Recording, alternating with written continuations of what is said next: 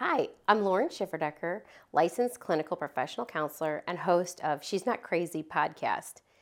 Today, we're seeing kids experience so much stress and so much anxiety from coming out of COVID and losing 2 vital years of socialization in school. But there's a really important thing that we can have as parents with kids, and those are just really interesting and meaningful conversations. So, a couple of hacks to make this happen.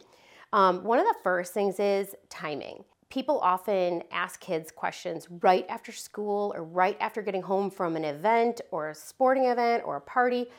Those aren't the times to do that. Their brain is still processing, they're still kind of in it, they're reacclimating from being with social to home.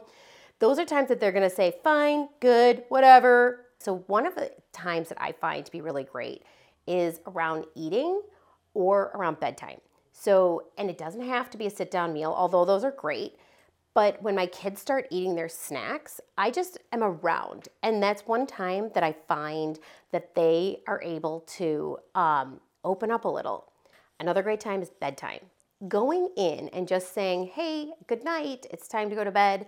And you don't have to make a big production out of it, but that's often the time that they open up and are able to talk about what happened to the day. They've processed it, they've come home, they've done their things. That is a window of time that you have to have a great conversation with them. One quick thing I'll say is like, hey, did anything make you laugh today? And see what it is. Or did anything make you feel upset? Did you feel like this was a day that had hard times or good times?